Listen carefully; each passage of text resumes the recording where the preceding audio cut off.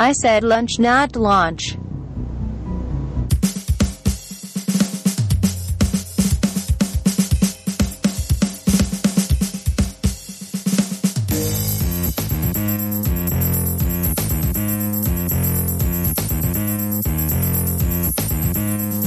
You're listening to Entertainment Landfill. Film, television, pop culture. It's where you find it.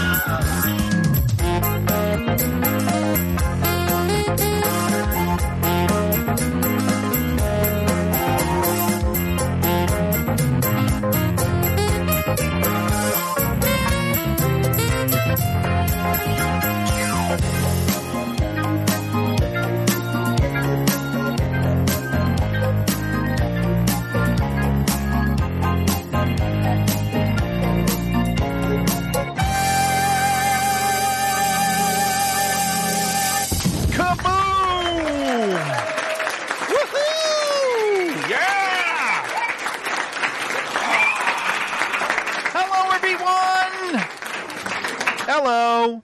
Hey everyone, it's time for Entertainment Landfill News. I am your host, The J Strom. Welcome to the show. It's time for another podcast, live broadcast, whatever you want to call it, of us talking about nothing but film, television, pop culture type news and stuff. A lot of times I do this show with Steven the Pop Culture Zealot. But he's not available. He's at another concert. He's been going to a lot of concerts lately, and frankly, I'm worried about his hearing.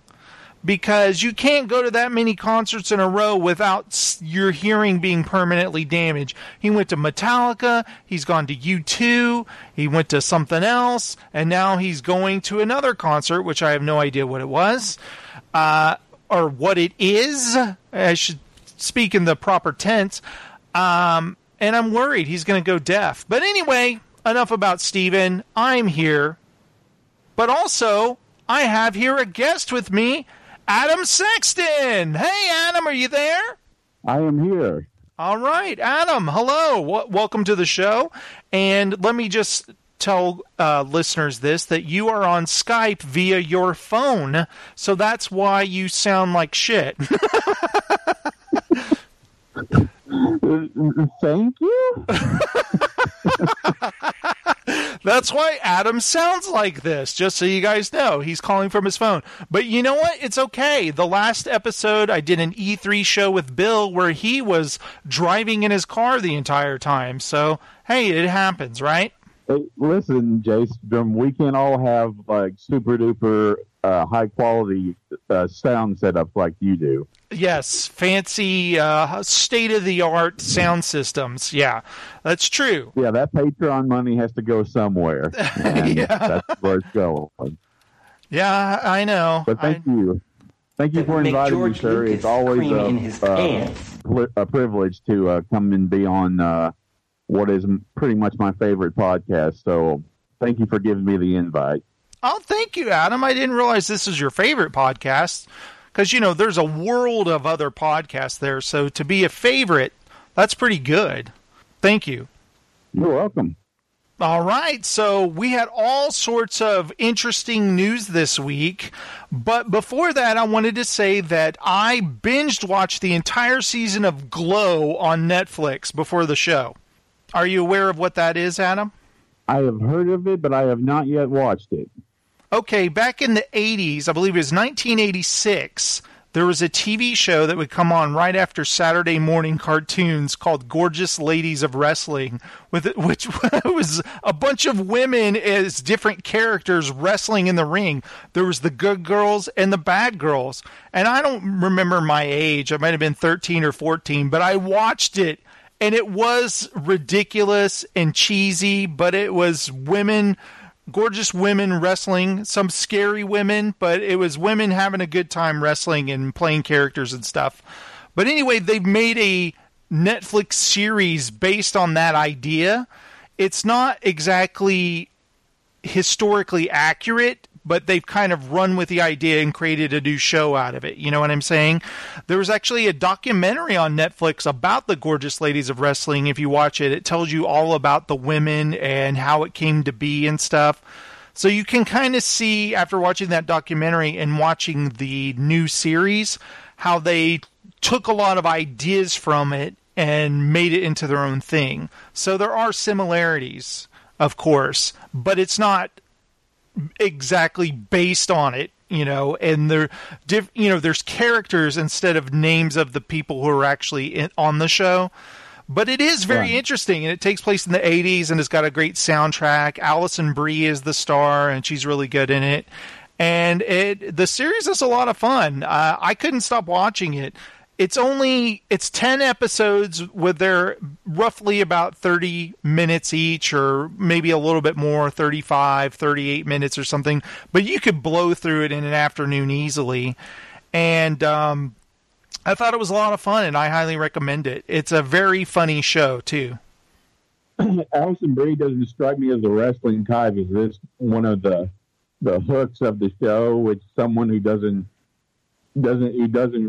physically seem to belong in the ring is trying to get in it? I mean, what's the basis of her character? What's funny is if you look at the original show, there were women of all shapes and sizes. It wasn't just like these beautiful model-type women, cover girls. There were like big girls, little girls, tiny girls, and they put out a casting call, and they didn't tell any of these women who are actresses in L.A. what they were reading for. And then they show up, and they basically are told that this is a women's wrestling show, and half of the women get up and leave like immediately. But some of the other women, they stay to hear them out. And Alison Brie is this down on her luck working actress who, well, she's not working. She can't find a job. And so she's like, I'm going to stay and hear this out. And she's a very serious actress. Like she gets into her character, and she's totally method, So what hooks her is that she gets to be a character, and she gets to basically become that character, and that hooks her. That's exactly what she wants to do in her acting career. So she really kind of falls into this character and wants to become that character. And it's pretty entertaining how they each come up with their characters and stuff. Because basically, the original Glow, they played on women's stereotypes or their race or whatever, and it's kind of can be uncomfortable. But at the time in the 80s, it was kind of funny, like there's one girl who's, hey, she's from the Middle East. I know, she's a terrorist, so she'll be a terrorist, and she'll talk about bombing America and stuff. And it's just like, okay, that's kind of uncomfortable or whatever. Yeah. But they did stuff like that. Like one of the funniest characters, there's this nice black lady. They want her to play welfare queen, and she's this black lady who's like, oh, I use my food stamps. I drive a Cadillac. And it's just really uncomfortable, and it seems racist, but they're like, no, people will love this character. You got to do this and stuff. So they each, there's this one Asian girl. They want her, you're going to be a karate expert. She's like, I don't know karate, but it doesn't matter. No one cares. It's a very entertaining show. It's a lot of fun. And just to clarify before we move off this point, this show would come on after Saturday morning cartoons. Yeah, basically, it was like a syndicated cable show. I'm trying to think of what channel it came on. Maybe it's like a UHF channel, but it would be around... that makes sense. Yeah, so it would be like around 11 a.m., right when your final, you've just watched Pole Position or something on CBS, and you're like, oh, okay, I'm going to turn to Glow. And one thing that was interesting about the series is I was waiting... I knew it was going to set up them becoming wrestlers and it becoming a show, but the first season really is about getting the pilot episode made. So it doesn't get into them having a regular TV show on the air. So you have to prepare that it's all about the casting, coming up with characters, and the people's lives in it. So I'm positive there will be another season. Then that'll be about them dealing with the first season of the show and people actually showing up. Because one thing about the documentary that it tells you is that some of the people the guy who created it he knew people who had money who invested in it, and some people said it was a tax write-off. A guy who owned the Riviera Hotel in Las Vegas, he could use it to plug all of his products. And so that hasn't come up on the show, so I'm sure they'll do a spin on that, somehow them wrestling in a hotel and things like that.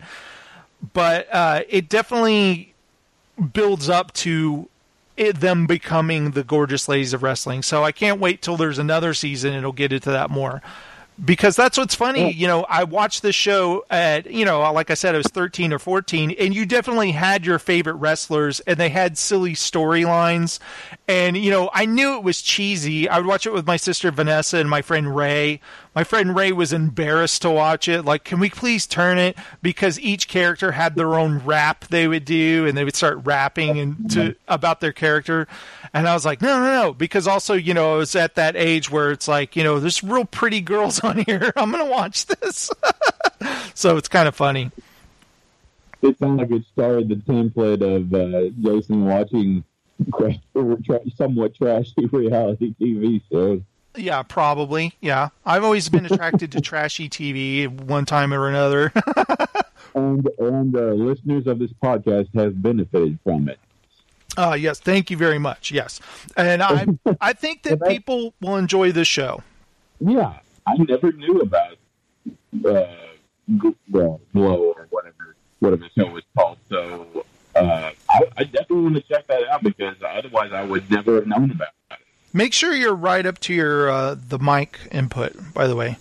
I'm right up to the mic. You were fading in. You were fading in and out as you were talking, basically. But yeah, there was a lot of shows. Do you remember that? Like on Saturday mornings when the cartoons would end and then some hour-long program would come on, you would watch something. No, I usually wouldn't watch. I would just turn off the TV. Yeah, you sound much better now. Well, thank you. All right, so I highly recommend Glow. I told my wife, and I go, yeah, I already watched the entire season. She was like, I was going to watch that with you. And I was like, I'm going to watch it again with you. Come on. Oh, by the way, Mark Maron is in the show, and he plays a film director who's directed a lot of schlock, and he's supposed to direct this wrestling TV show. And he is great in the show. He's fantastic in the show. I definitely need to remind myself or add that to my queue, which is ever growing. I almost think of him in the vein of the Tom Hanks character in of A League of Their Own. He's this guy trying to wrangle all these women of different all walks of life. It's pretty good. Well, he's not a drunkard, is he? Oh yeah, he's a big time drunkard. Okay. Okay, Adam, let's get into the big news this week, and that is Star Wars news. That's right. We've all known that there's been a Han Solo film being made right now, directed by Phil Lord and Chris Miller, the guys who did Cloudy with a Chance of Meatballs. They did 21 Jump Street, 21 Jump Street 2, and something else that I'm... Lego Movie? Oh, yeah, the Lego Movie, of course. I can't forget about the Lego Movie. Well, they've been working on this Han Solo Star Wars movie, and honestly, when I heard that they were directing this, I was like, oh, yeah, that's a good choice. But apparently, there's been some problems on the film. And what's funny, do you remember that Josh Trank was originally hired to do this film? Or at least at the time, it was an unknown film. It was, Gareth Edwards was hired to do Rogue One, and Josh Trank, who was then at the time directing the Fantastic Four, who had directed that other film about powers and stuff. Why am I... Chronicle. What was that? Chronicle. Was going to direct this film, but he was fired off the film because he was having all sorts of problems or something. I don't think we ever got the true story of what was going on there, but he was not a good fit for Star Wars. Do you remember what it was? He went on social media, Twitter in particular, and like a day or two before the movie released, he tweeted something about how what's going to be released in theaters is not what he had intended. It's something to the tune of that. And I think that got him in trouble. So clearly it was a movie that had problems behind the scenes, or you know, between what he wanted to do and what the studio was trying to do. And I think that's a part of it. Maybe not the sole thing, but from a social aspect of it, that's what I remember anyway. That Schrank may have acted a little out of turn. Clearly frustrated, but probably was not the best course of things. But I mean, maybe there's something else that we don't know. Yeah, and Lucasfilm, Kathleen Kennedy might have been like, "Oh, we're about to work with this guy. He sounds like a brat or something, you know, a whiny brat." So maybe she was like, "Maybe this isn't a good thing." So it's funny. The other day, I think it was 2 days ago, Bill messages me. By the way, Bill always has done this always, where he doesn't tell me the story. He'll just go, he goes, "Man, I can't believe that about Phil Lord and Chris Miller." And that's it. That's all he writes. And I'm like, what about him? What is he talking? Okay, let me Google Phil Lord, Chris. Oh my God, they were fired off the Han Solo movie. Like, I have to go searching for what this information is.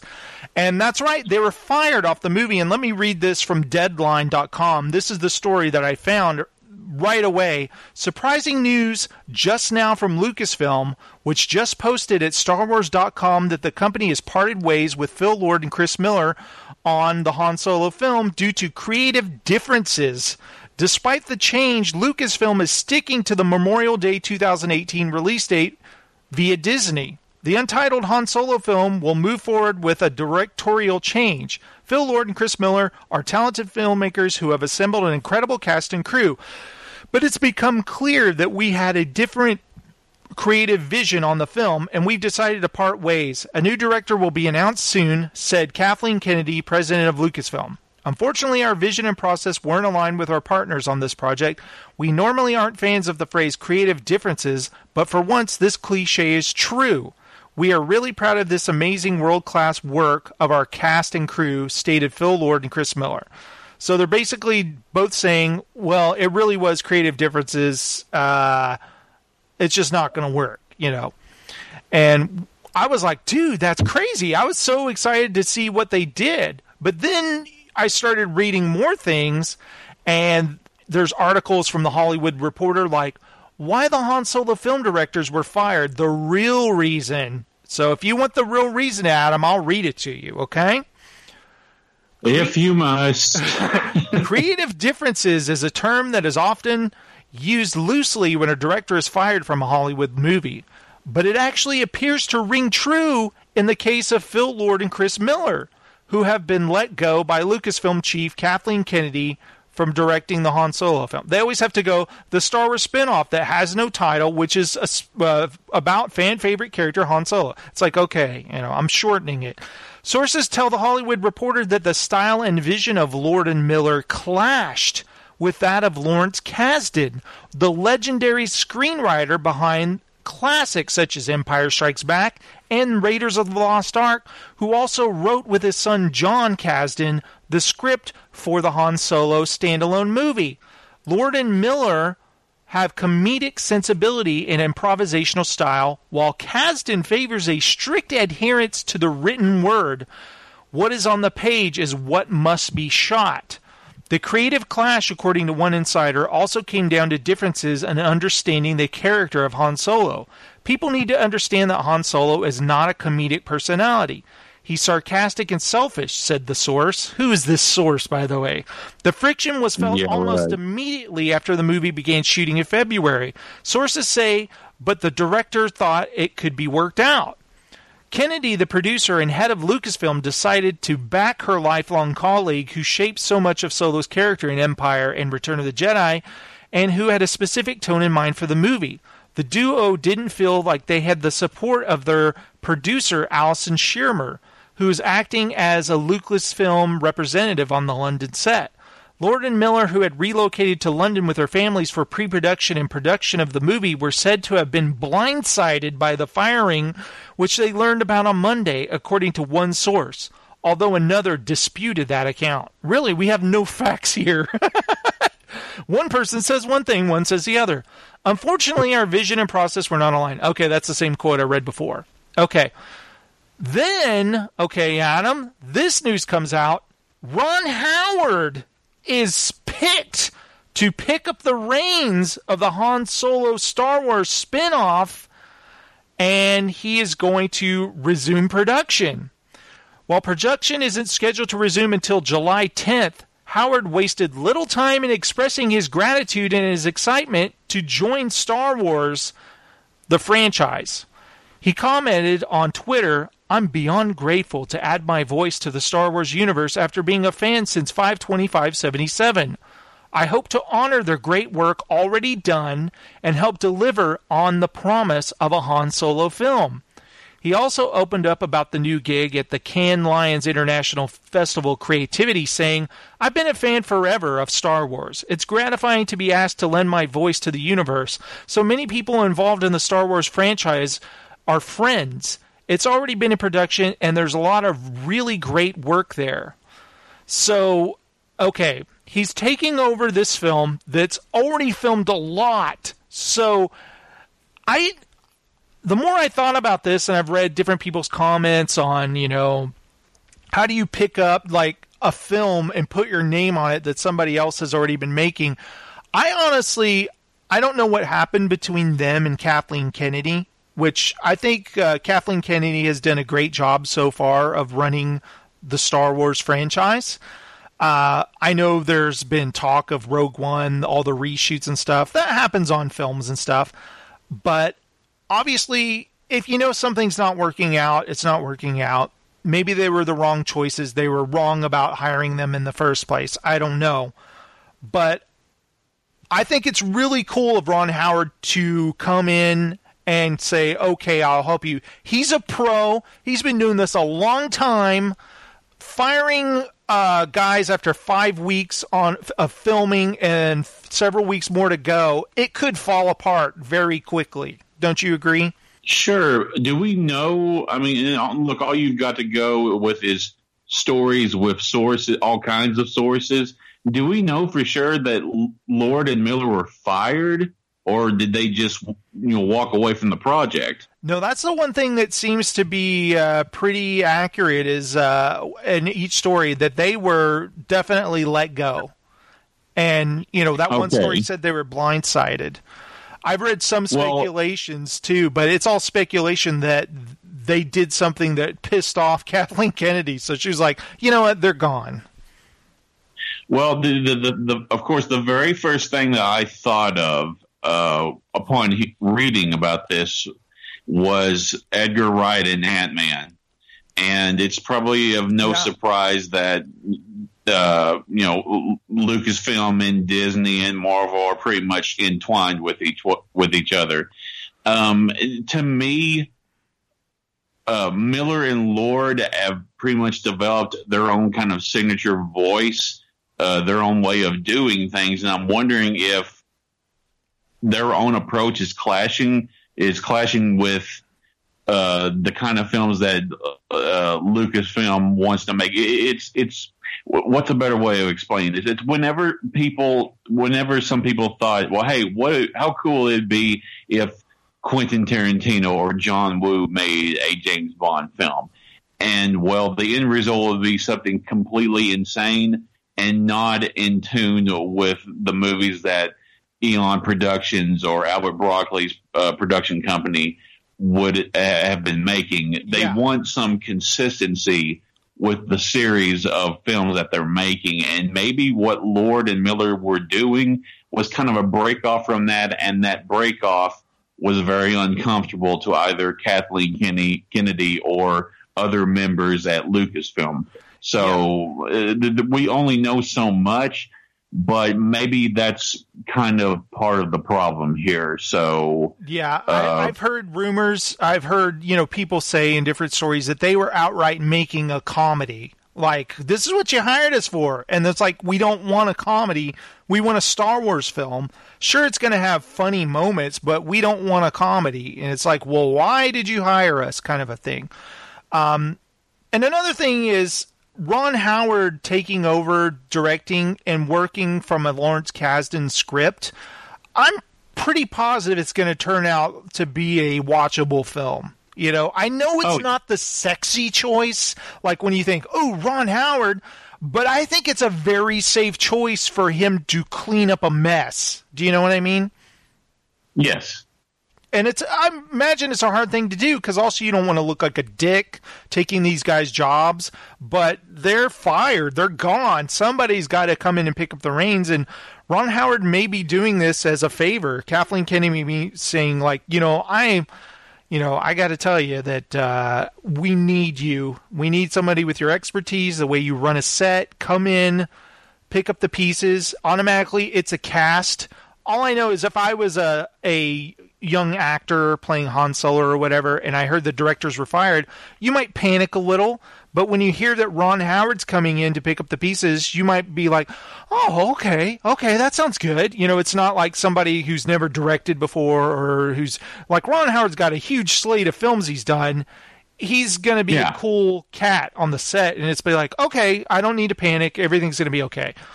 Oh, yeah, I think he'll make something that's very much in line with the movies that Lucasfilm has put out so far. So, I feel I also would have been really interested to see what Miller and Lord would have turned out. But who knows? Maybe this is what's best for the company. Yeah. Are you going to talk about the internet reaction to Kennedy in relation to this? Well, I don't know a lot, but I did send you a story earlier this morning that I thought was just very dickish. The headline. Yeah. Some of the people that I follow on Twitter posted the same link, which is from Screen Rant. It's truly disgusting. It is. Does Lucasfilm need new leadership? You know, Kathleen Kennedy, she's old school. Does she know how to run things now with these young directors?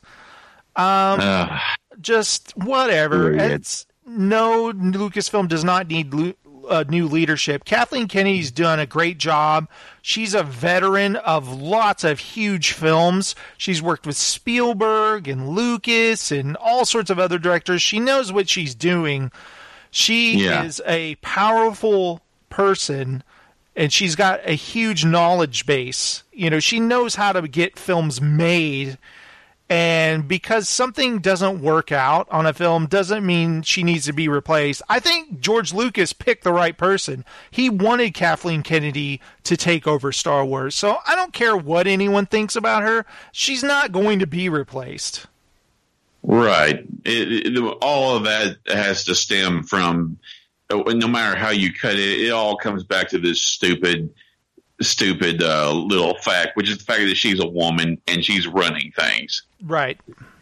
I think it's in good hands. Yeah. Star Wars is in good hands with her in charge. Yeah, that's probably the little toxic anecdote related to this story, but I figured we were going to address it, if only briefly, because there's really not a whole lot you can say about some idiots on the internet. So right. Did you see other people like on Twitter and stuff say stuff about her? Like, what is she doing or something like that? Well, some of the people that I follow, whether it's Scott Weinberg or there's a Twitter account called Geek Girl Diva who contributes to a certain Star Wars podcast. I forgot which one it was, but they apparently had interactions with people who were of that same, Kathleen Kennedy, is doing more harm than good. And clearly people who just are trolls. Right. So, that's the sort of stuff that I saw, but no one directly in my timeline said any, horrible thing like that. And, honestly, when I heard they got fired, I never once thought of Kathleen Kennedy being irrational. I honestly thought, oh man, that's a bummer. Oh, that's a shame that happened. I wonder what's going on. But I never thought, oh my God, what is she doing? you know? Yeah, and Miller and Lord have had a pretty good run recently. I mean, through not only their films, but I believe they created the Last Man on Earth TV show on FX. So they'll be fine. They'll find something else to do, and I'm sure there'll be another Lego movie somewhere down the works. And you know, they've been behind the 2 successful films in that series, so they'll be okay. But I mean, yeah, we'll see what this turns out to be.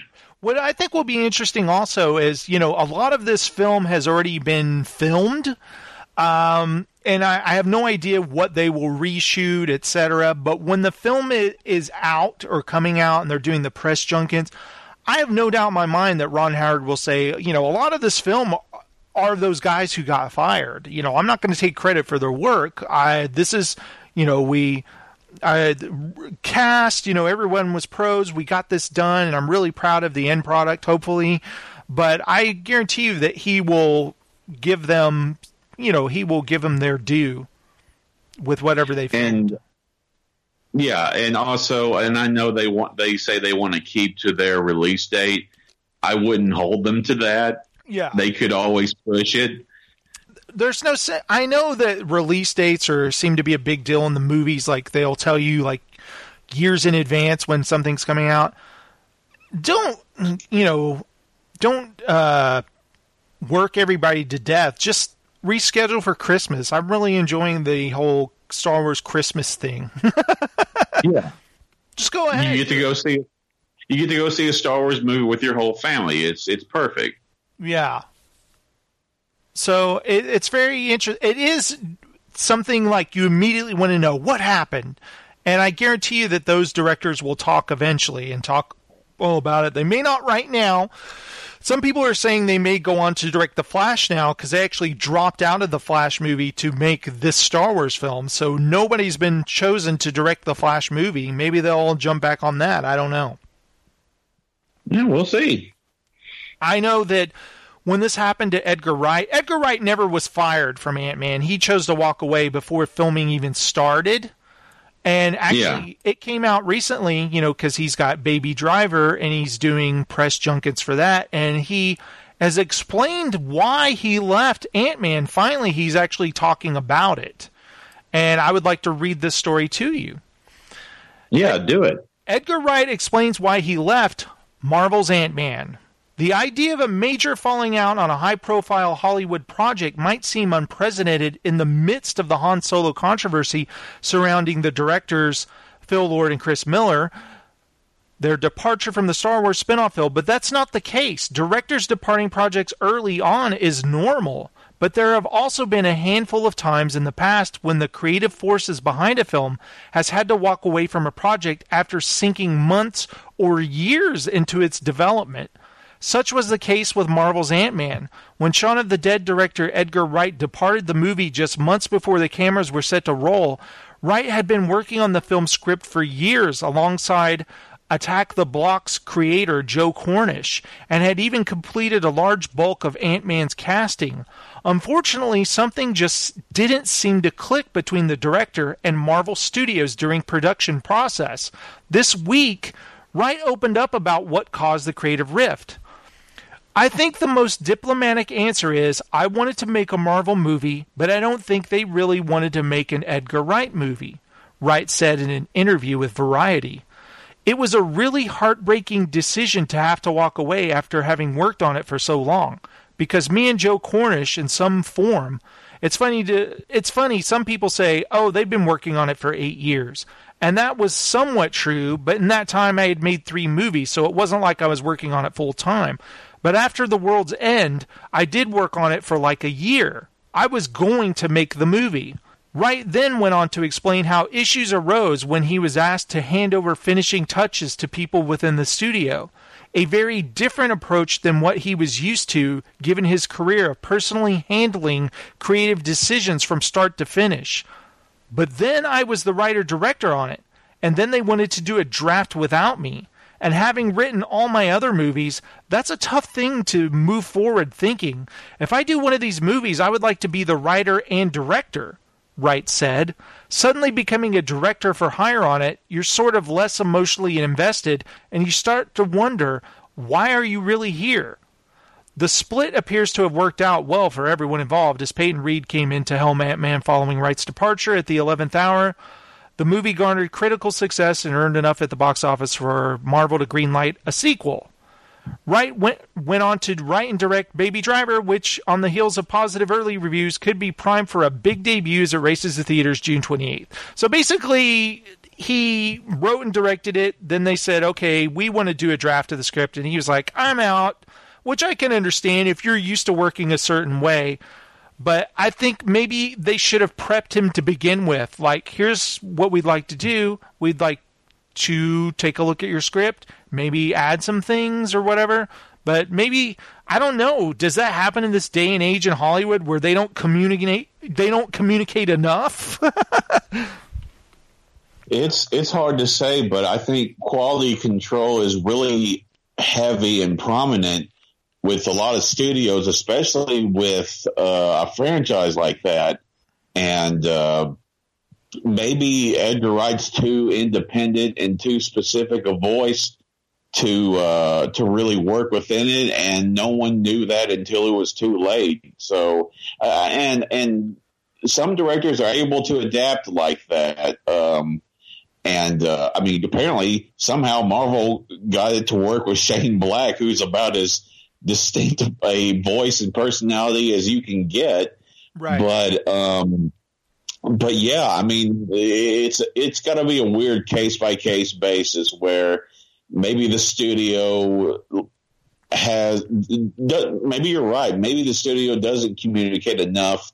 And then when after so much time has passed and so much prep work has happened that you immediately got, quote, creative differences. So, yeah, that's what it sounds like to me, too. I would really love to know the difference between Edgar Wright's script and the final script.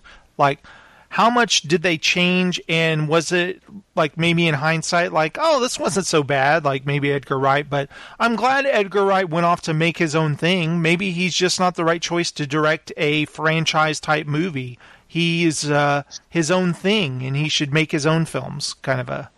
Yeah, and I think that's probably going to work best to his benefit. I mean, this Baby Driver, which comes out next week, that's the first film he's not making with Simon Pegg or adapting from source material. That's his own baby, and no pun intended. And that's an exciting prospect. So yeah, I mean, it's all going to work out, and I'm sure that Peyton Reed will make it a solid sequel to Ant-Man, and all this will be fine. But yeah, I mean, sometimes it just doesn't work out. I mean, what can you do? Right, and I think that people learn from their mistakes, and whoever Kathleen Kennedy chooses for the next Star Wars spin-off film, maybe she'll be more cautious or something. I don't know. I know that they were in that Slate article, Screen Rant article. Yes. They were saying, some people were thinking maybe Colin Trevorrow wasn't such a good idea because his new film has flopped at the box office. It's like, come on. My whole thing with that, and I said it on Facebook, is Richard Marquand directed Return of the Jedi, okay? No one had ever heard of this guy. He directed a film called Eye of the Needle with Donald Sutherland, this espionage spy movie that no one has seen, and he was chosen to direct Return of the Jedi. Guess what? Didn't affect the film at all. And unfortunately, the guy is no longer with us. He passed away, but Irvin Kershner, he directed nothing that said Star Wars film in his past. The Eyes of Laura Mars? Are you kidding me? It didn't affect Empire Strikes Back. Colin Trevorrow will do a great job. I mean, at times I've wondered, like, what do we know about Colin Trevorrow? He directed his first indie movie, Safety Not Guaranteed. Safety Not Guaranteed. It's a great movie. I've seen it. It's a funny movie. It's a touching movie. Yeah. And then he directed the Jurassic Park sequel. It's a Jurassic Park movie. What do you want, It also helps that Brad Bird recommended him to Kathleen Kennedy. I think it'll be fine. I just think people just want you to click on their story and read like, oh, has Kathleen Kennedy lost her mojo or something? It's like, shut up. Here's another annoying story, Adam. Someone is lying about whether Blade Runner 2049, will it tell us if Deckard is a replicant or not? Oh, God. So it's come to this. Blade Runner fans have debated for decades. Nobody has. Ridley Scott said that, and everyone, some people were like, ooh. I was like, bullshit. And I've always said bullshit. He's not a replicant. Give me a break. Just because you add a freaking unicorn in there for a few seconds, oh, that means he's a replicant. It doesn't mean anything. But anyway, they've debated whether or not there was even an answer in the movie at all. They've debated who to believe. And when Blade Runner 2049 director Denis Villeneuve said that there wouldn't be an answer in the sequel, we made our peace. Well, then... I love how you say his name. Ridley Scott's... Guess what? Ridley Scott, the old man who won't shut up about all the alien movies he's going to make, he kicked the wasp nest all over again. Last year, Villeneuve... How do you say his name there? Villeneuve said that Deckard, still being alive 30 years after the first movie was set, doesn't necessarily mean that Deckard isn't a replicant. He added that it is important to him not to mess with the mysteries of the original film. All of which was actually, guess what? Harrison Ford is still alive 30 years later. He's not a replicant. All of which was actually nice to hear because it meant that much of what we loved about the 1982 movie would actually remain untouched. But now in an interview with IGN, old man Ridley Scott had to speak up again. At what point while making the original film did you decide that Deckard would be a replicant? Oh, it was always my thesis theory. It was one or two people who were relevant were... I can't remember if Hampton agreed with me or not, but I remember someone had said, well, isn't it corny? I said, listen, I'll be the best effing judge of that. I'm the director, okay? So, and that you learn, what, by the way, can barely follow what he's saying. By then I'm 44 years old, and I'm no effing chicken. I'm a very experienced director from commercials and The Duelist and Alien. So I'm able to, answer that with confidence at the time and say, back off. It's what it's going to be. Harrison, he was never, I don't remember actually. I think Harrison was going, I don't know about that. No, he didn't agree. He did not agree at all with that. Yeah, and Ridley Scott said, but you have to be, because Gaff, who leaves a trail of origami everywhere, will leave you a little piece of origami at the end of the movie to say, I've been here, I left her alive, and I can't resist letting you know what's in your most private thoughts when you get drunk is an effing unicorn. Right? So I love Beavis and Butthead. So So I love Beavis and Butthead. So what should follow that is duh. So now it will be revealed in the sequel one way or the other. What is he talking about? I'm so lost here. What is this interview quoted? What's the source of this interview? IGN. So then the writer says either someone is lying or the way everyone translated Villeneuve's original French interview is wrong. Maybe Villeneuve wanted to preserve the surprise, and Scott just doesn't care.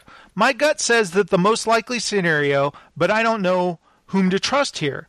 Somehow the question isn't even is Deckard a replicant anymore. We're back to wondering if Blade Runner 2049 will have answers, and just when we made ourselves content with the mystery. You know what? I don't even care if he's a replicant, honestly. If they reveal that, I'm just like, oh, whatever. This is a sequel years later. Don't really care, because I can only imagine the trailer looks amazing. The film looks gorgeous. It looks beautiful. This is a sequel I never asked for. So I'm just going to appreciate the film on its own. If they say Deckard is a replicant, I'm just going to be like, okay, well, he is. But when I watch the original movie, I'm never going to think he was a replicant. You know what I'm saying? It's right. It's retconning, basically.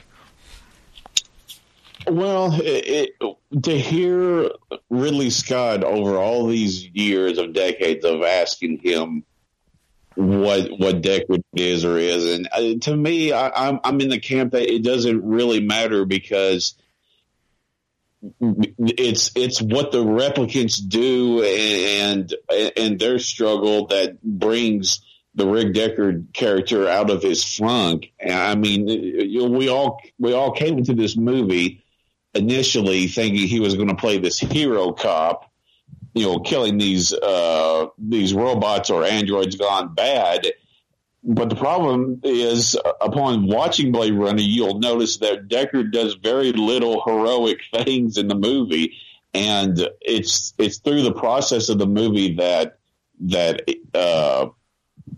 he gets brought out of his funk. Definitely by the end with his final showdown with Roy Batty. So it's about him reclaiming his humanity. Right.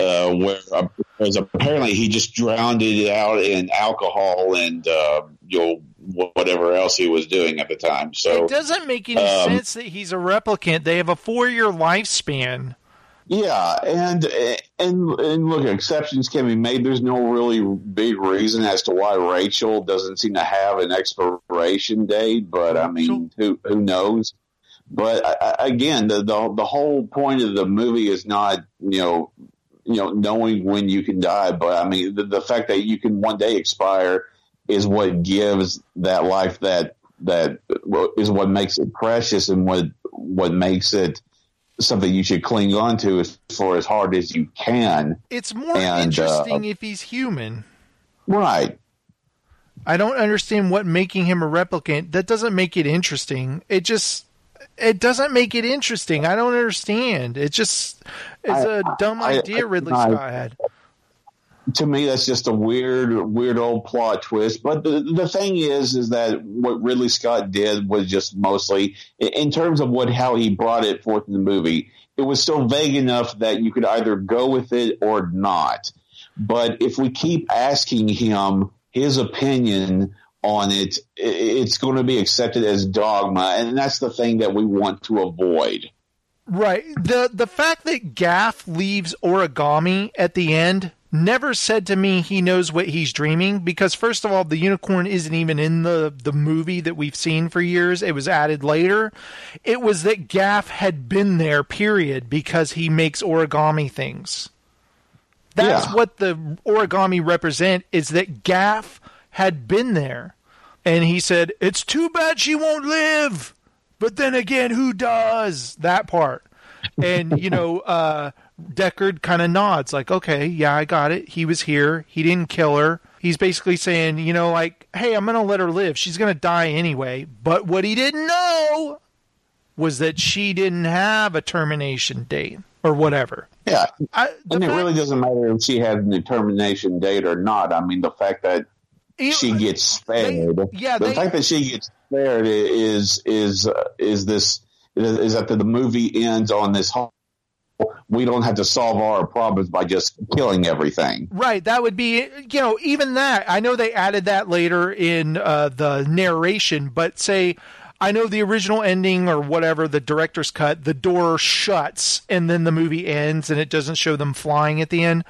But it could be Gaff is like, she's going to die eventually. We don't need to terminate her. You're obviously in love with her or whatever.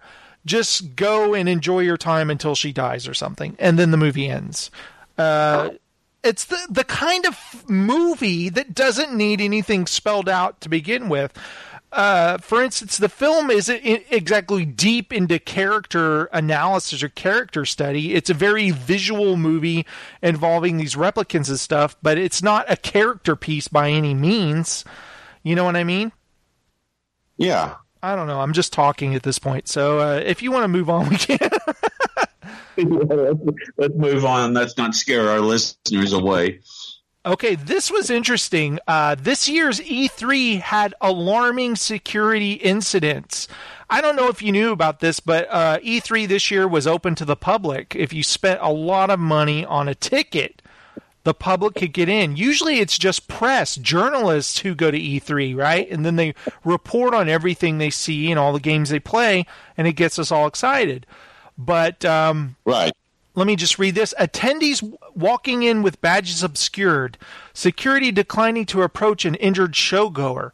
Robberies. One allegedly carried out by security guards. No metal detectors. No bag checks. E3 2017, by many accounts, had significant issues with crowd control and security. This year's E3 Expo was the first in the gaming's trade show's 22-year history to officially open its doors to members of the public, selling 15,000 additional tickets and bringing a total up to 68,400 from 2016's 50,300. In my observation as a show attendee, it didn't seem like E3 had changed its structure much to accommodate the hordes of wide-eyed enthusiasts, but while the massive crowds were mostly just a pain in the butt, lax security put attendees and their possessions at risk. Security workers at the show, however, told me that security was intensified this year, raising questions about whether it wasn't enough or if some incidents are just inevitable in a show this size. Show attendees Brandon Sheffield of Necrosoft Games and Matthew Kumar of development studio MK Ultra told me about an incident in which they witnessed a man collapse just outside the convention center. His head hit the ground hard. Sheffield said that while attendees ran to call 911 and get security, the guard nearest to them apparently refused to approach the injured, even when Sheffield said he witnessed the injured attendee begin to have seizure-like symptoms. It didn't appear that any of the security had been trained to deal with this situation. Essentially, for those first or five or so minutes, in spite of us having a door security with us, with a walkie-talkie in our line and shouting, and in shouting distance, we're complete amateurs dealing with this guy. Nobody saw what happened. Nobody was around a medic of any kind, so we were just using our best judgment to keep the guy from dying. An ambulance and on-site medics arrived 5 minutes later. I also heard 2 reports of the theft at E3. Scott Swarbrick and Kevin Campbell of the independent development studio Milky Tea said that the two people grabbed the studio's laptops from the Dell stand where they were showcasing their game. One of them distracted the Dell employee, asking him questions about the hardware and directing him to one side of the stand. As we were all distracted, another person picked up one of the laptops and walked away. This, he said, happened twice in one day. While security tried to help afterward, they've yet to recover the laptops. And an even more disturbing story, an E3 exhibitor that wished not to be identified for fear of reprisal from ESA, the gaming industry trade group that runs the show, said that equipment was stolen out of its meeting room by security guards. Our meeting room was broken into the night before the show started by E3 security staff. A representative of the company wrote in an email, they stole a laptop, 2 consoles, and 4 headsets. They used one of our backpacks to get it out. Security had clear camera footage of the guards entering and exiting, but because they couldn't actually see them carrying this stuff, they gave us some bullshit excuse about it not being a prosecutable or enforceable action. We're still pushing them for a satisfactory conclusion. Another representative of the same company told me that the security company in question had identified the guards who were allegedly involved, said it would fire them because that's all they could do. On the upside, my reporting prompted the company that was robbed to reach out to their contacts at E3 again, and they said they now have more support in attempting to prosecute the guards in question. They're still not happy about how all this turned out, though.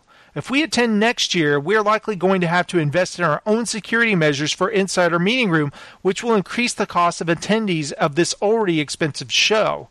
Security isn't just about making sure people don't bring things out. It's also about making sure people don't bring things in.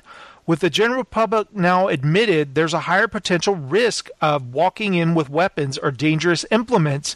This year, however, the LACC still had no metal detectors or bag checks. This actually scares me reading about this. I wouldn't want to be there after this.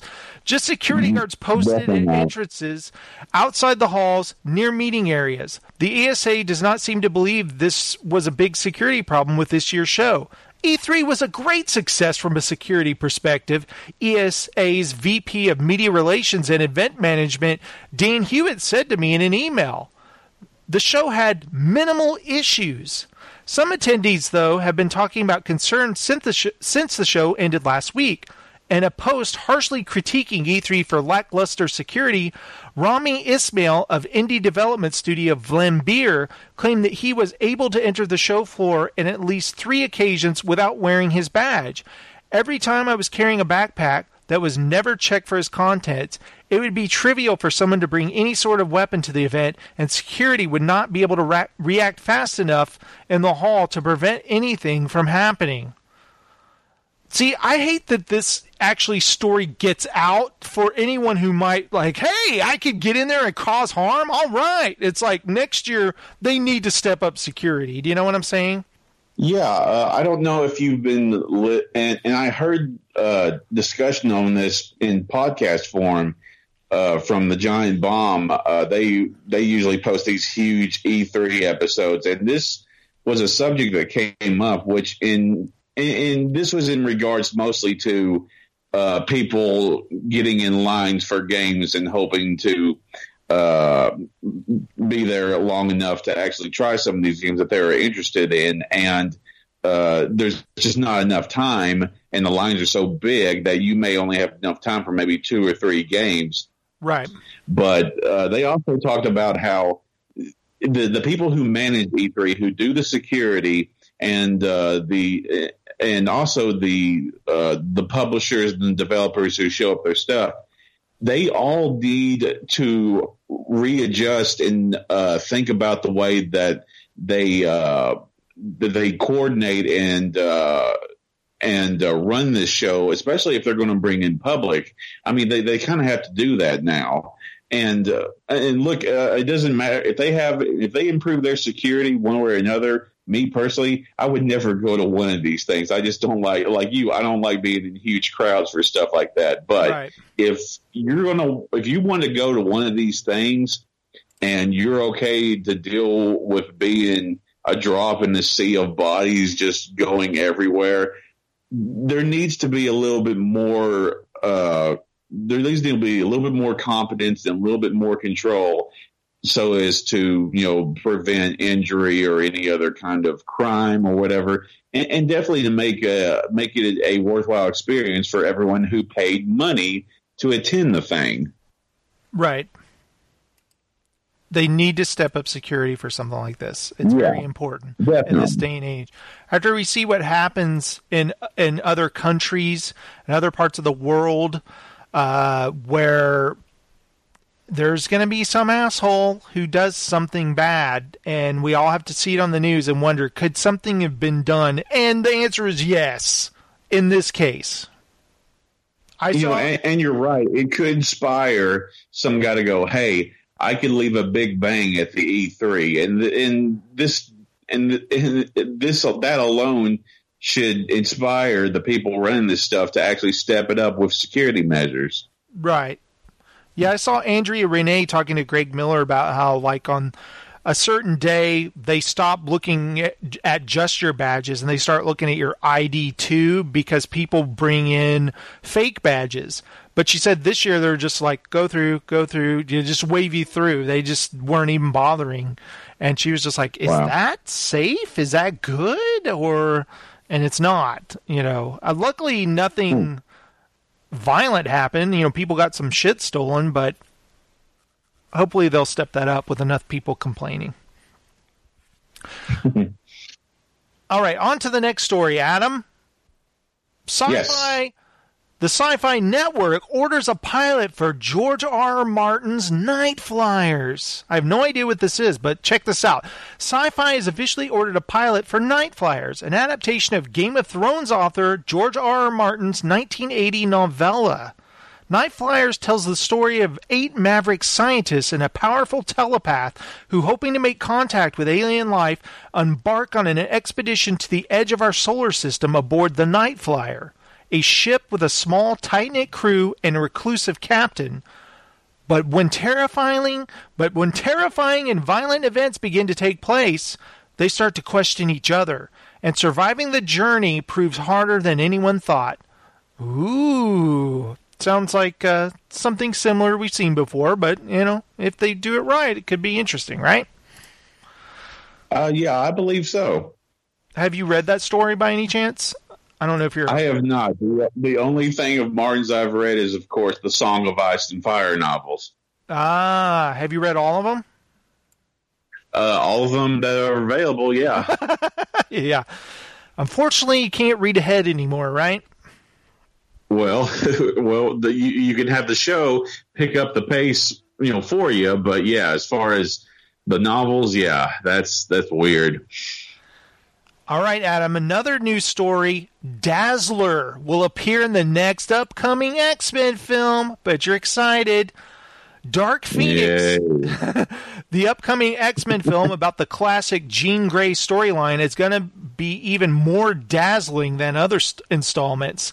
EW can confirm that mutant pop star Dazzler, who not only can sing and dance but also manipulate light, will appear in Phoenix.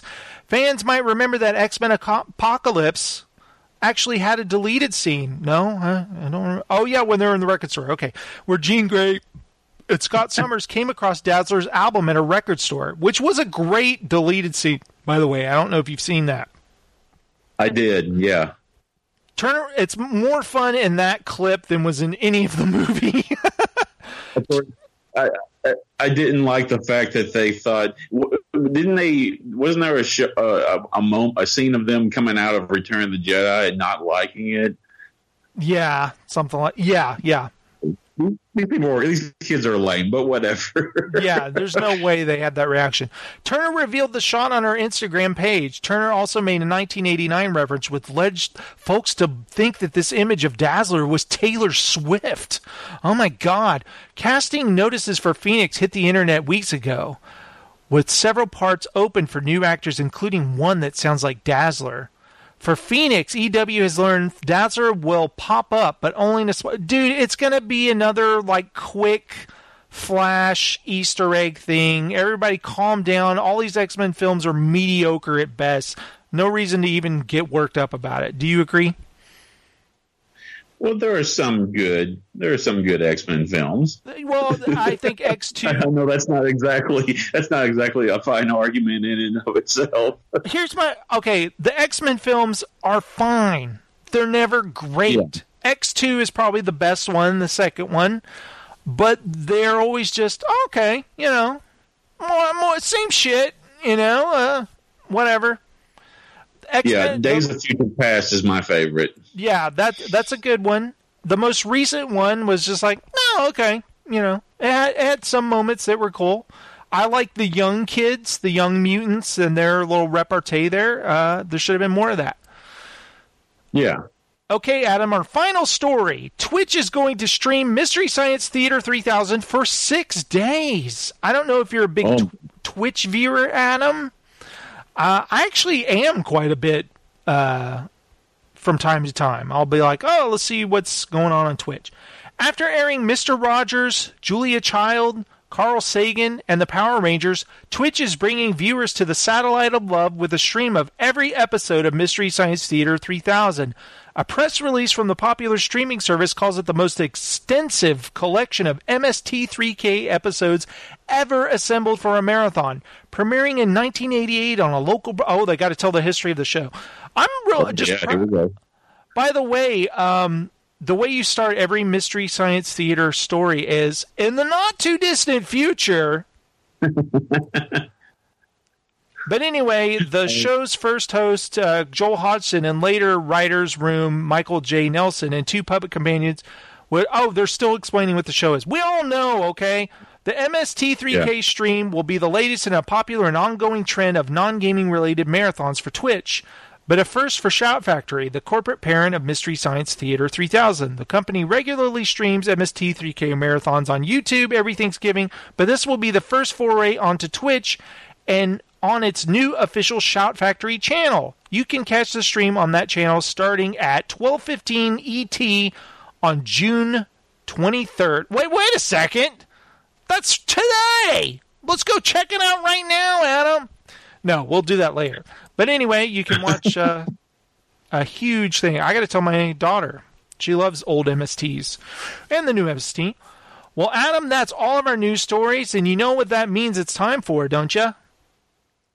Rotten Tomatoes? Yes, that means let's read Rotten Tomatoes. You say either, I say either. You say neither, and I say neither. Either, either, and either, neither. Let's call the whole thing off.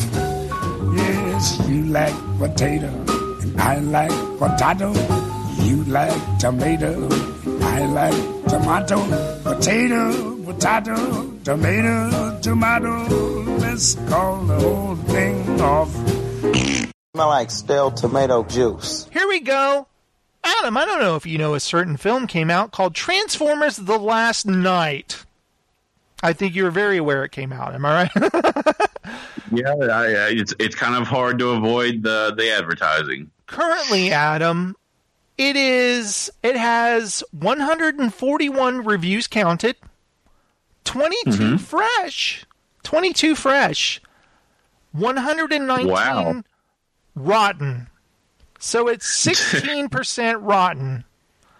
2 days ago it was 14%. Yeah, it's gone up a little. So it's 16% rotten. Audience score, 61% liked it. These movies always make money. I don't know why. The last one I saw in theaters, I felt like I had a lobotomy. My brain hurt. My eyes hurt. I just wanted it to end. It was the one with the Leonard Nimoy voice, and it was the last... Oh, Dark of the Moon. Yeah, Dark of the Moon. That was the last one I watched, and it was awful. It was so long. My butt hurt. So let's find out what Pete Travers thought of The Last Knight. Let's... Every time Michael Bay directs another Transformers abomination, this is the 5th, the movies die a little. This one makes the summer's other blockbuster misfires look like masterpieces. I give it a 0 out of 4. Wow. So we should check out The Mummy then?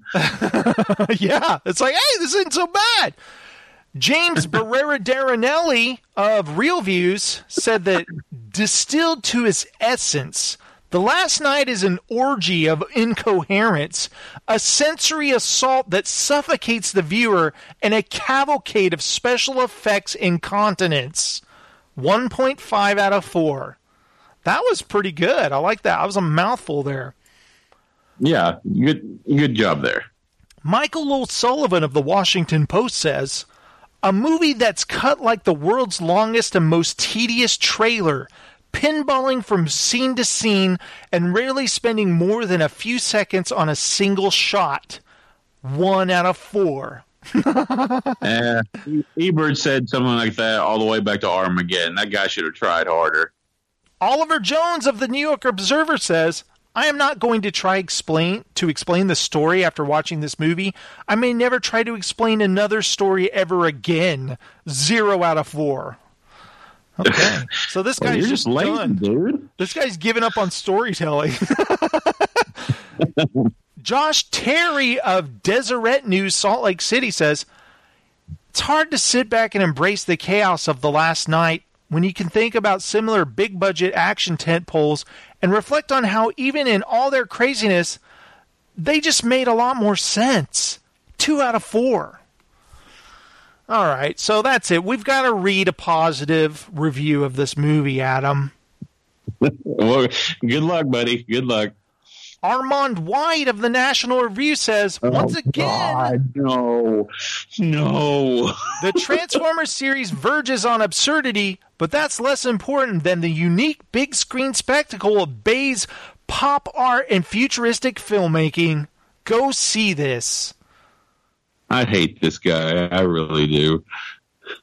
I'm going to struggle here to find some more positive reviews. Let's see. Sonny Bunch of Washington Free Beacon says, Transformers The Last Knight is kind of entertaining? And the way I assume riding a roller coaster while on meth is probably kind of entertaining. I give it a 4 out of 4. Wow, for a kind of trepidatious review, he kind of gave it a really good rating, didn't he? Yeah. Let's see. I want to hear a woman's point of view. Sarah Michelle Fetters of Movie Freak says, I'm not sure they're even trying anymore. 0 out of 4. Okay, she's not even trying anymore. Okay, we want to hear some cleverness here. Emily Yoshida says, I can barely summon a feeling about the last night. If anything, I feel slightly worried about how little I hated it. Okay, that's interesting. So what does it mean? She like just was disinterested? Okay, come on, give me something good.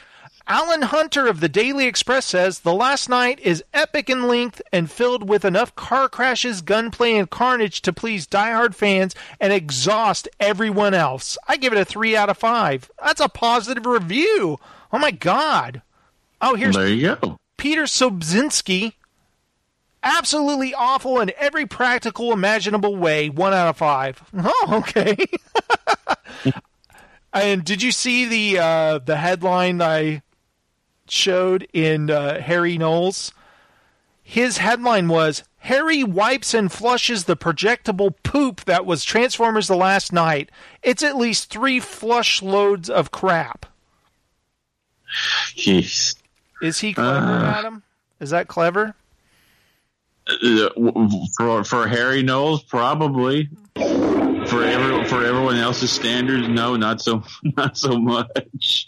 I followed someone on Twitter. He's a screenwriter by the name of Ben David Grabinski, and he saw the movie opening night, I think, and he said he absolutely hated it.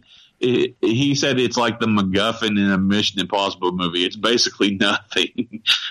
Wow, there's just like no point to it. Yeah, there's just nothing to it. I mean, I read. I don't know if Scott Mendelson of Forbes is counted among the Rotten Tomatoes critics, but he basically said that, I mean, there's just way too much exposition, not enough action, and it's weird for a Transformers movie, but who knows? I guess they're guaranteed to make a lot of money, but it's always funny to picture children sitting in this abomination that's so boring. Sure, it has incredible visuals and stuff, but you have to sit through so much horse shit to see it. You know? Yeah, it's like...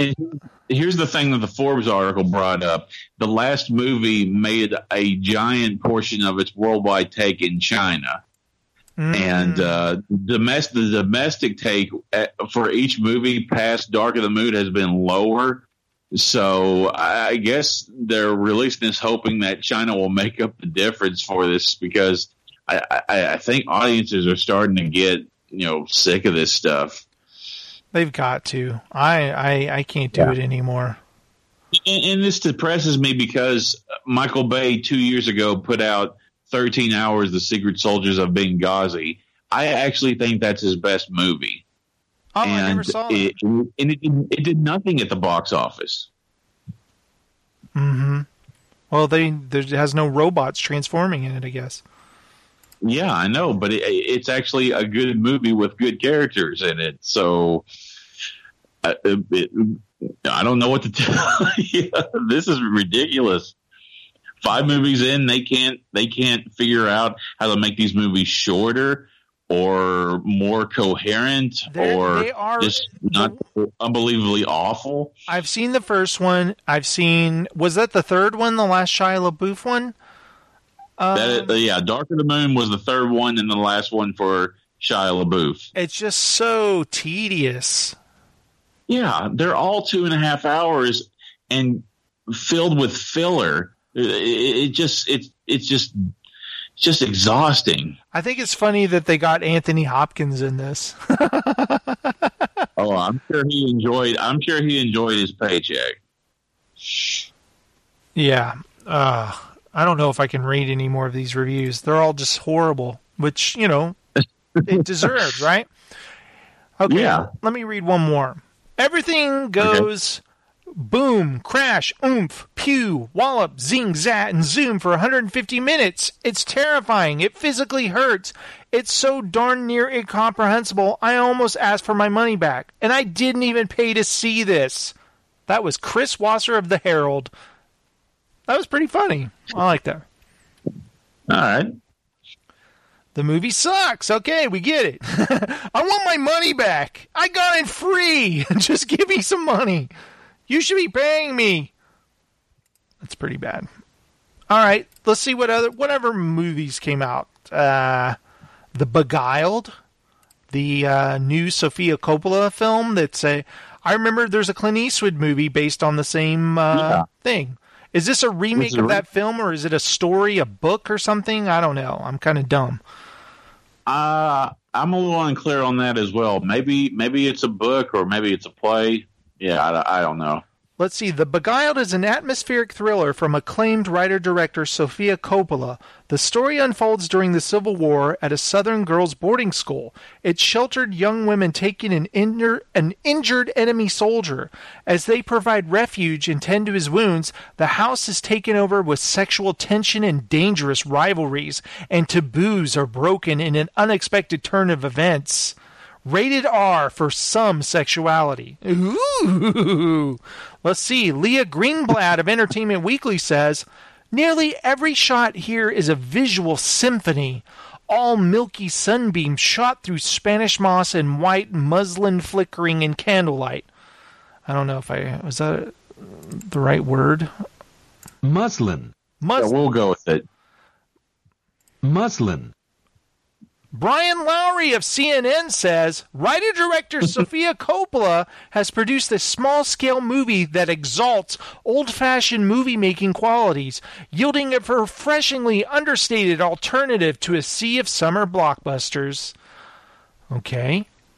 Peter Rayner of the Christian Science Monitor says, a few of the performances, especially Nicole Kidman's as the lady in charge, and Kirsten Dunst as the teacher pining to flee with the corporal, have some bite, but not enough to make much of an imprint in this brittle, vaporous chamber piece. I give it a C+. Well. He didn't like it. Just to be clarified here, do you add the I give it a C+ or I give it 4 stars thing to it? Yes. If I see that's the rating, okay. I'll say that. Okay. Just wanted to make sure. Alex Welch of IGN Movie says, it may not be Coppola's most thought-provoking or emotional outing to date, but it's a chilling and stunningly well-made one nonetheless. I give it a 7.9 out of 10.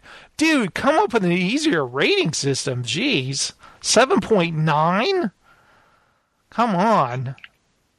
Armand White of National Review says, this adaptation of Don Single's 1971 drama becomes another of Sofia Coppola's listless, spoiled girl forays.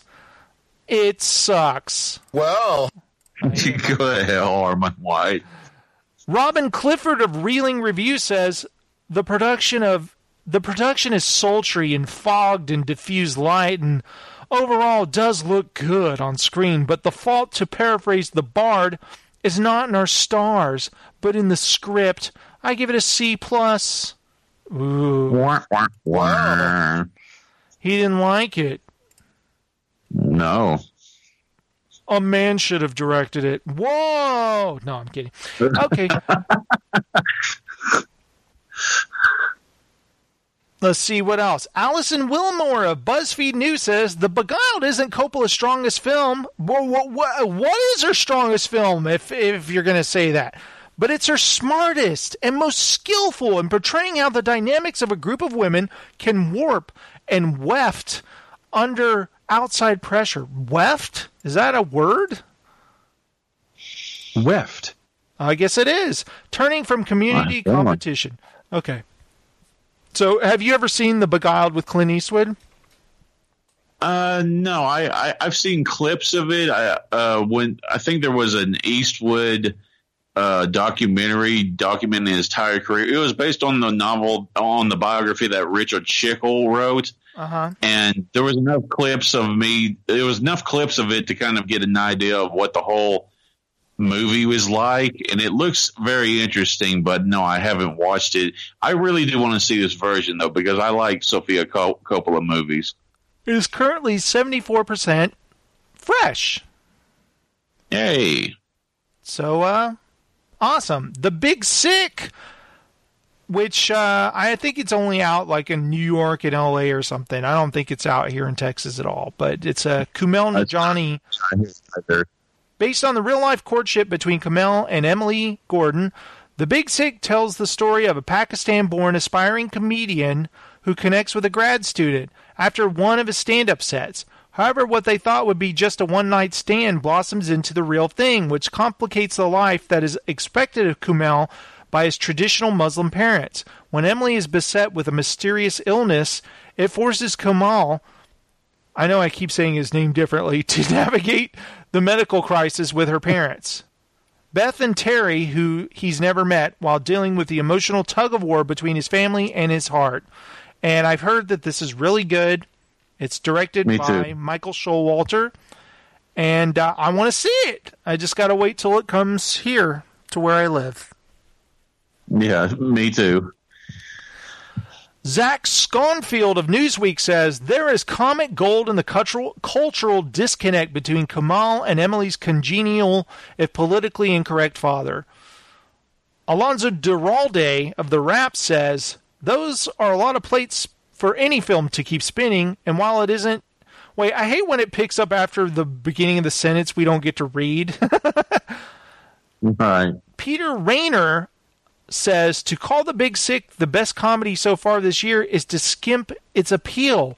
It's a very funny movie with a surprising amount of depth, and somehow the jokes and the seriousness heighten each other. I give it an A-. Oh, well, good for you, buddy. Kurt Loder says, Nanjiani's face... Okay, now I'm just saying it weirder and weirder. Nanjiani's face has old Hollywood repose, but his eyes can melt into pools of concern with barely a flicker of transition. I don't know. I guess that's a good review. Sometimes they highlight weird... He's clearly in love with Nanjiani. Yes. Leonard Maltin says, The Big Sick is bracingly funny, heartrending, and intelligent. A perfect alternative to the pirates, mummies, and other creatures inhabiting multiplexes this summer. No wonder it was the runaway hit of this year's Sundance Film Festival. I'm Leonard Maltin, and I'm out of here. Oh, okay. I love it. But this time, it really works. All right, so I'm really excited about seeing that film. I just got to wait. But, Adam, should I say next week, Baby Driver, Edgar Wright's new film comes out, and we will both be seeing that big time, right? Oh, yeah. Basically, this whole weekend is included in the countdown to Baby Driver. Currently, it is sitting at 100% fresh, 35 fresh reviews, 0 rotten. I know there will be a rotten one eventually, and I'll get hung up on 100%. It's like, ooh, keep it at 100%. But I'm excited to see the film. I love, as a fan of Sam Raimi, I love Edgar Wright's kinetic camera moves and editing and visual style and all that. So I'm really excited to see this. And, he's always had a great use of music in all of his films, has he not? Oh, always. By the way, Armand White says that it's a curious coddling delight. Oh, he's actually wrote a review for it? Yeah.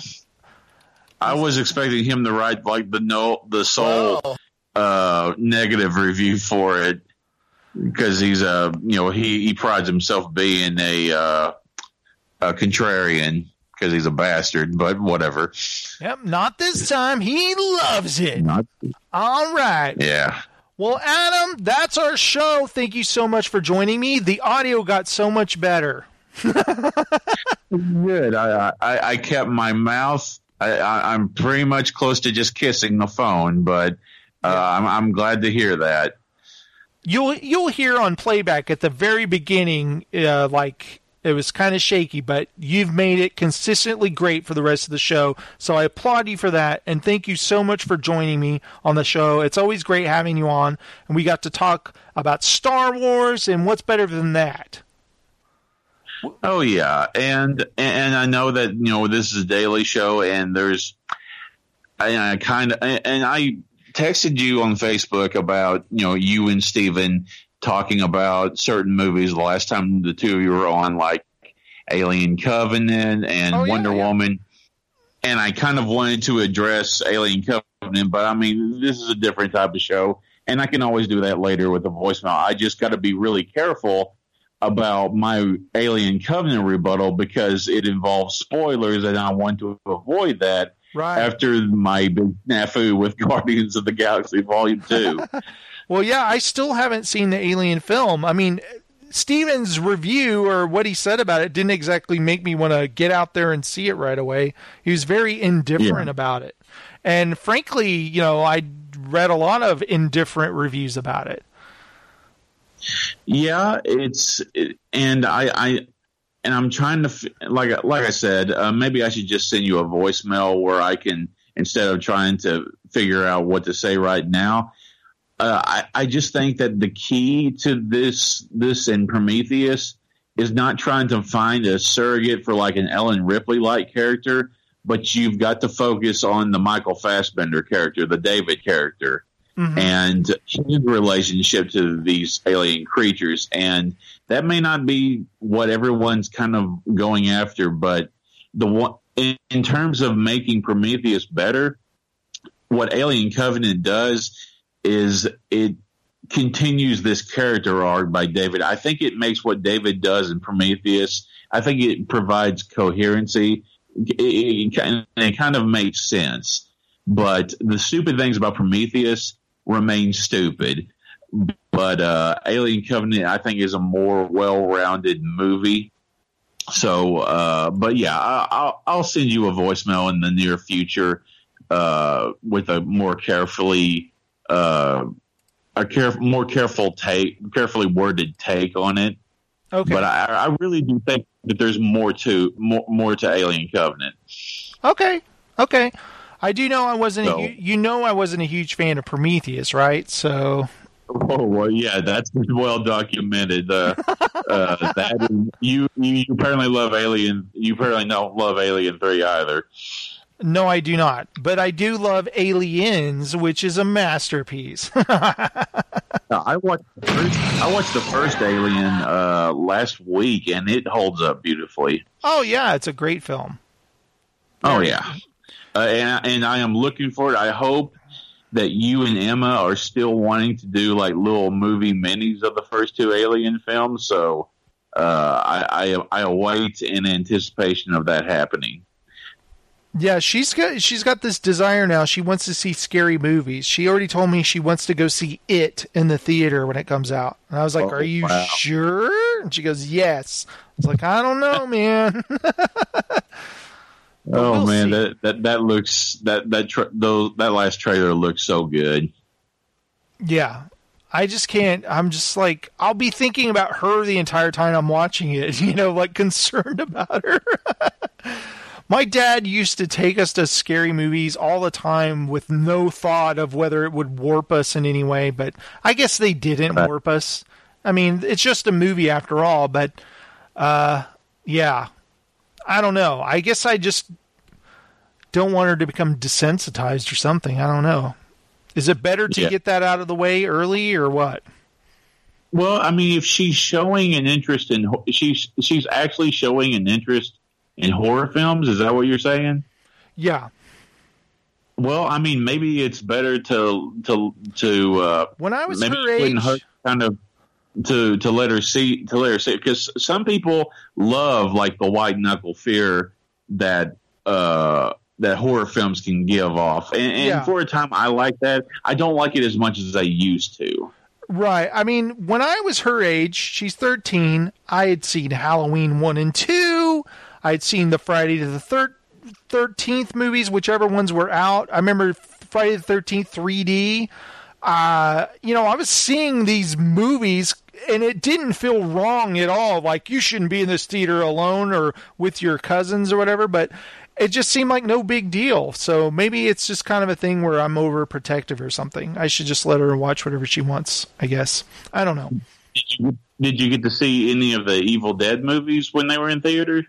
No. Evil Dead 2 was a rental that my dad forced me to watch. Oh, I kind of mentioned that on that Darkman episode. He's like, no, you're going to watch this. Trust me. And I was like, I don't want to.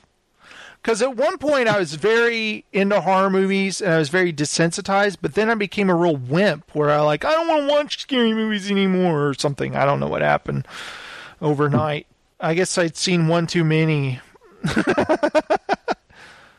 I guess I avoided horror films until I was in my late teens, and then watched a lot of the classic stuff, like you said, like Halloween, the Evil Dead films, Hellraiser, The Exorcist. Yeah, I did see quite a few in the theater, but I mean, I don't remember I think Alien Covenant may have been the closest thing to like a horror film that I've seen in the theater for a very long time. So I don't know. Yeah. Maybe I just don't like being uncomfortable. Whenever I go to a rated R movie now, there are always a shitload of horror movie trailers that are like the haunted houses and all. It looks like the same movie over and over again, you know? Right. It looks like they're just making the same type of horror movie over and over, and it just doesn't look interesting at all. But I loved, like, you know, Jason and Michael Myers back when I was a kid. I don't know what the deal was, but one day I just lost interest, I guess, and moved on to another thing. But I liked the Hellraiser films. I liked the Cenobites and all that stuff. And even like when Heather and I first started dating, you know, we'd go see Scream. You know, we'd go see horror movies when they came out, but then after The Ring, she was like, I'm out. You know, I've said that before. Like, The Ring, she was just like, I'm done with scary movies. Forget it. It's over. No more. When that bitch comes out of the screen at the end, no way, man. Out.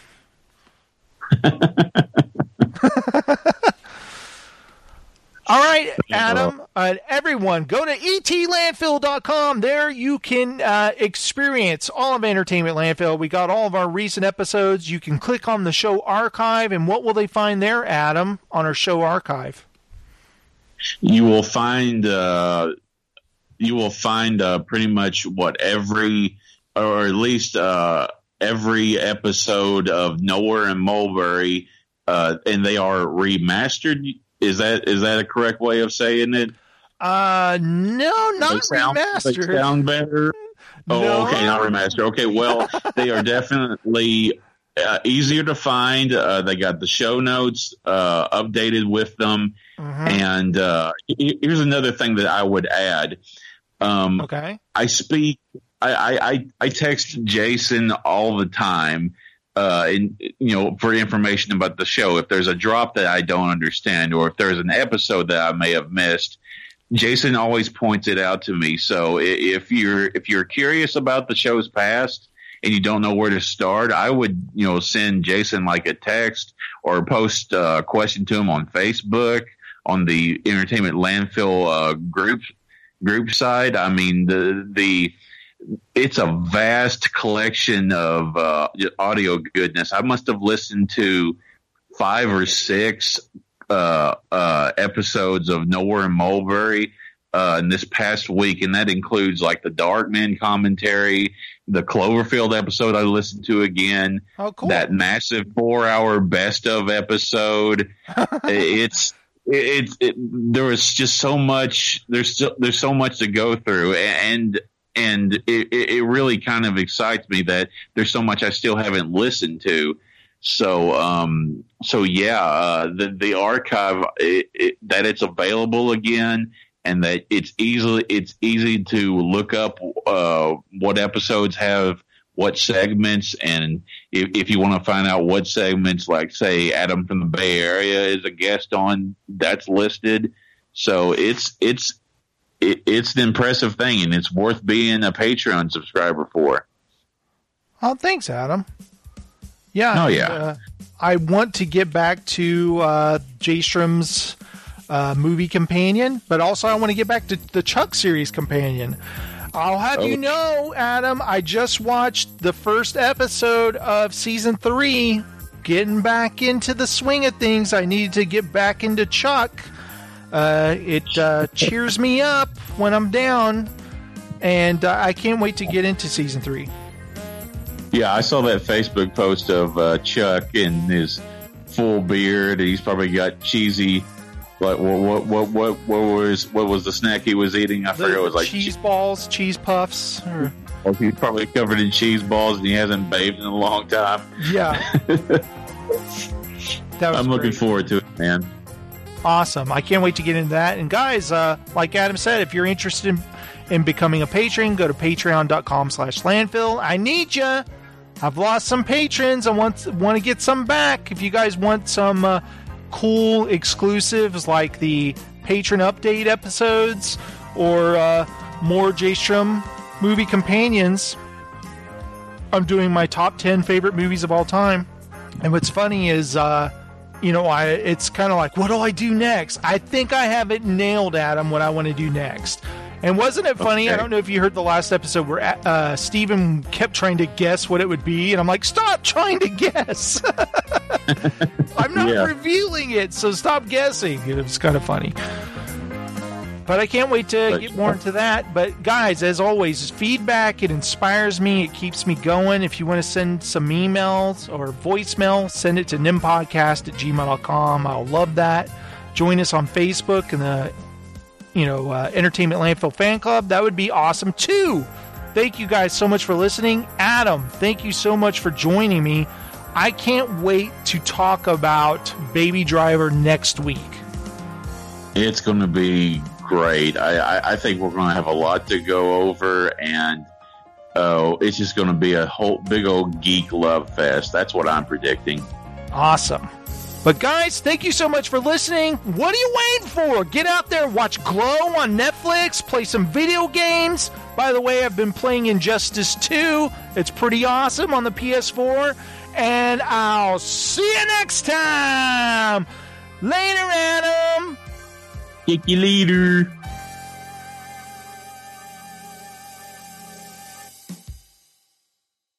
Alright everyone, that's the show. Please be sure and put your seats in the upright position and throw all of your trash and shit away. Now this is podcasting.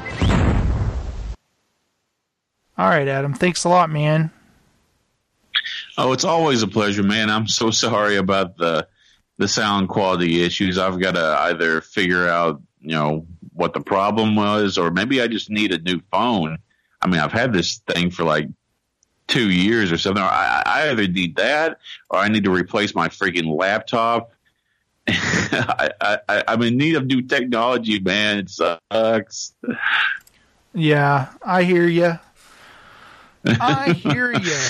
But, it's no problem. I appreciate you joining me on the show. We got through the sound problems. So it was no big deal.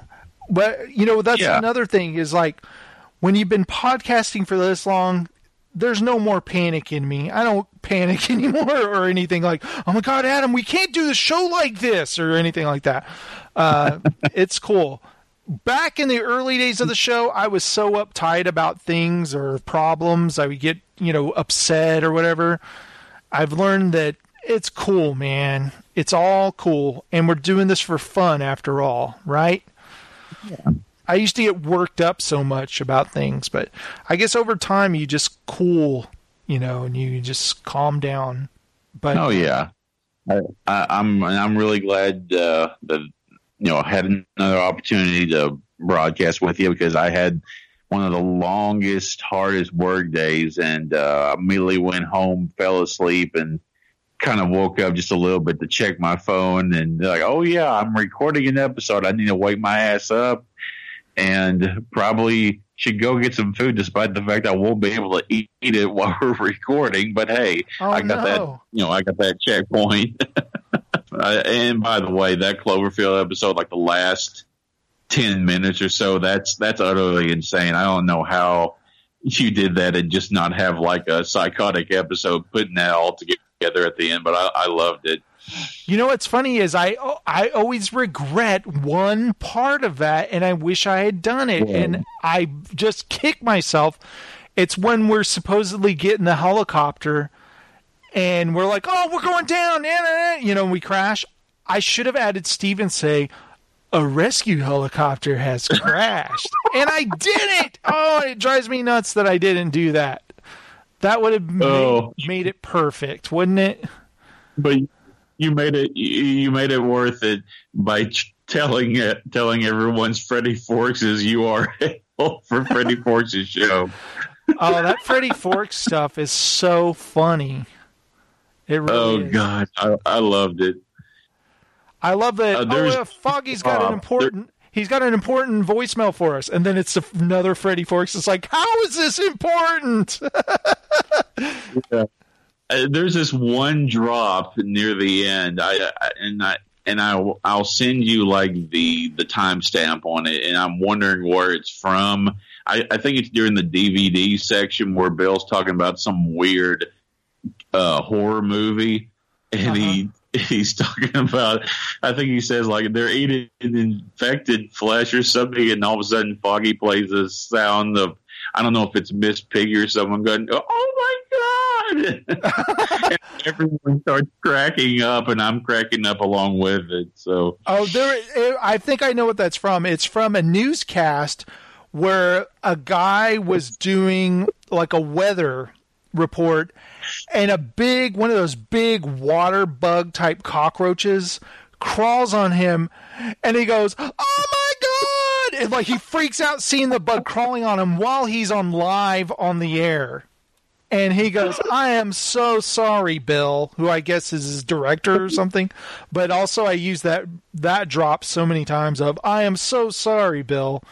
And then he goes, oh my God! It's pretty funny. I love it. Is that archived on YouTube? Because if it is, I'm hunting that down. I'll find it. Like bug crawling on weather guy or something like that. That's hilarious. It's pretty funny.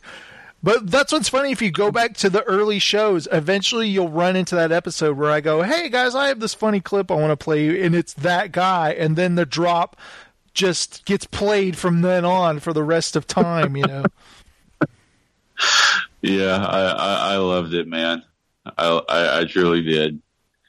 Awesome. Thank you so much. You got me thinking about freaking Darkman more than I ever thought I would. I mean, because if you didn't talk about, if Darkman wasn't part of the commentary, I might not still be even thinking about Darkman at all. And I'm actually still considering picking up the 2-disc Blu-ray from Shout Factory this weekend. I need to pick that up. I hate myself for not having that yet.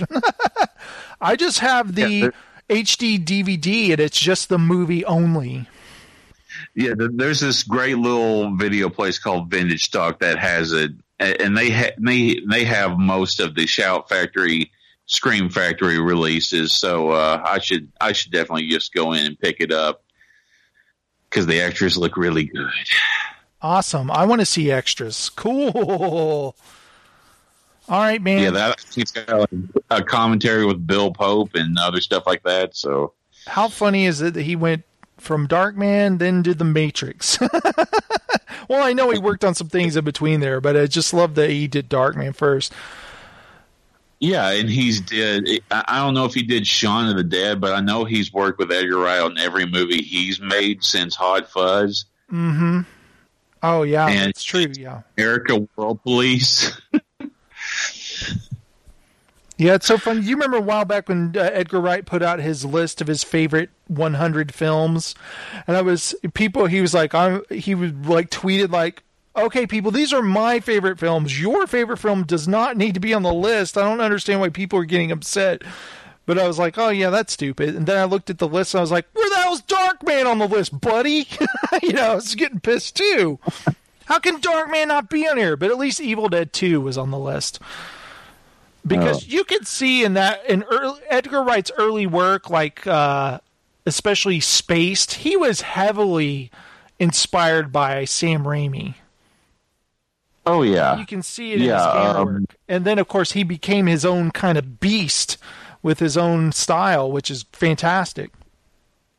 Yeah, I don't know whether it's Sight and Sound or Empire. One of those British movie magazines have asked filmmakers for like their top 10 movies, and Evil Dead 2 is one of his top 10. So that's of no surprise awesome. that Evil Dead 2 is a big thing for him. And then he talked about that back when Kevin Smith did his whole, I think it's called Smoothie Makers or whatever, and he interviewed Edgar Wright, and Edgar Wright loved the video nasties, and Evil Dead was one of those things. So I think he took to that movie big time.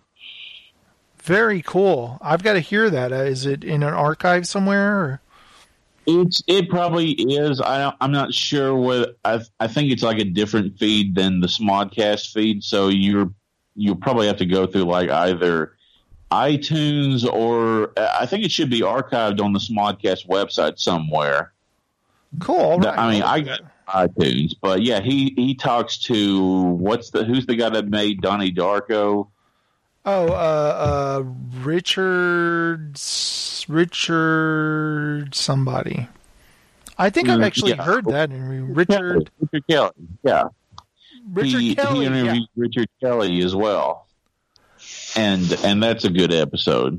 So Smoothie Makers. I think it's called Smoothie Makers. That's part of his. I've got to put Smod in the title of every damn podcast that I make. So yeah, I recommend hunting those podcast episodes down. In this day and age, I can say that Edgar Wright's whatever he puts out, I get really excited about. Oh yeah, I agree. Awesome. I love talking about movies and games with you, man. Thanks a lot for joining me.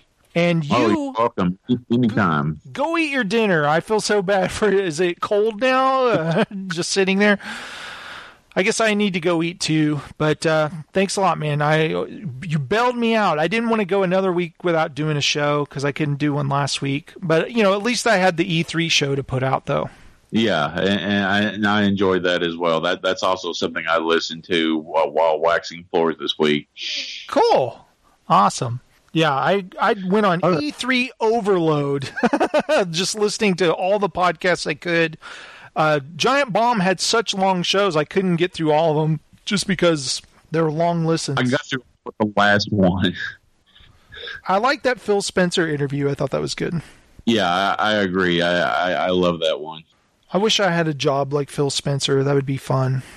Yeah, me too. All right, man. I'll talk to you later. Have a great weekend. All right. Check you later. All right. Bye. Bye.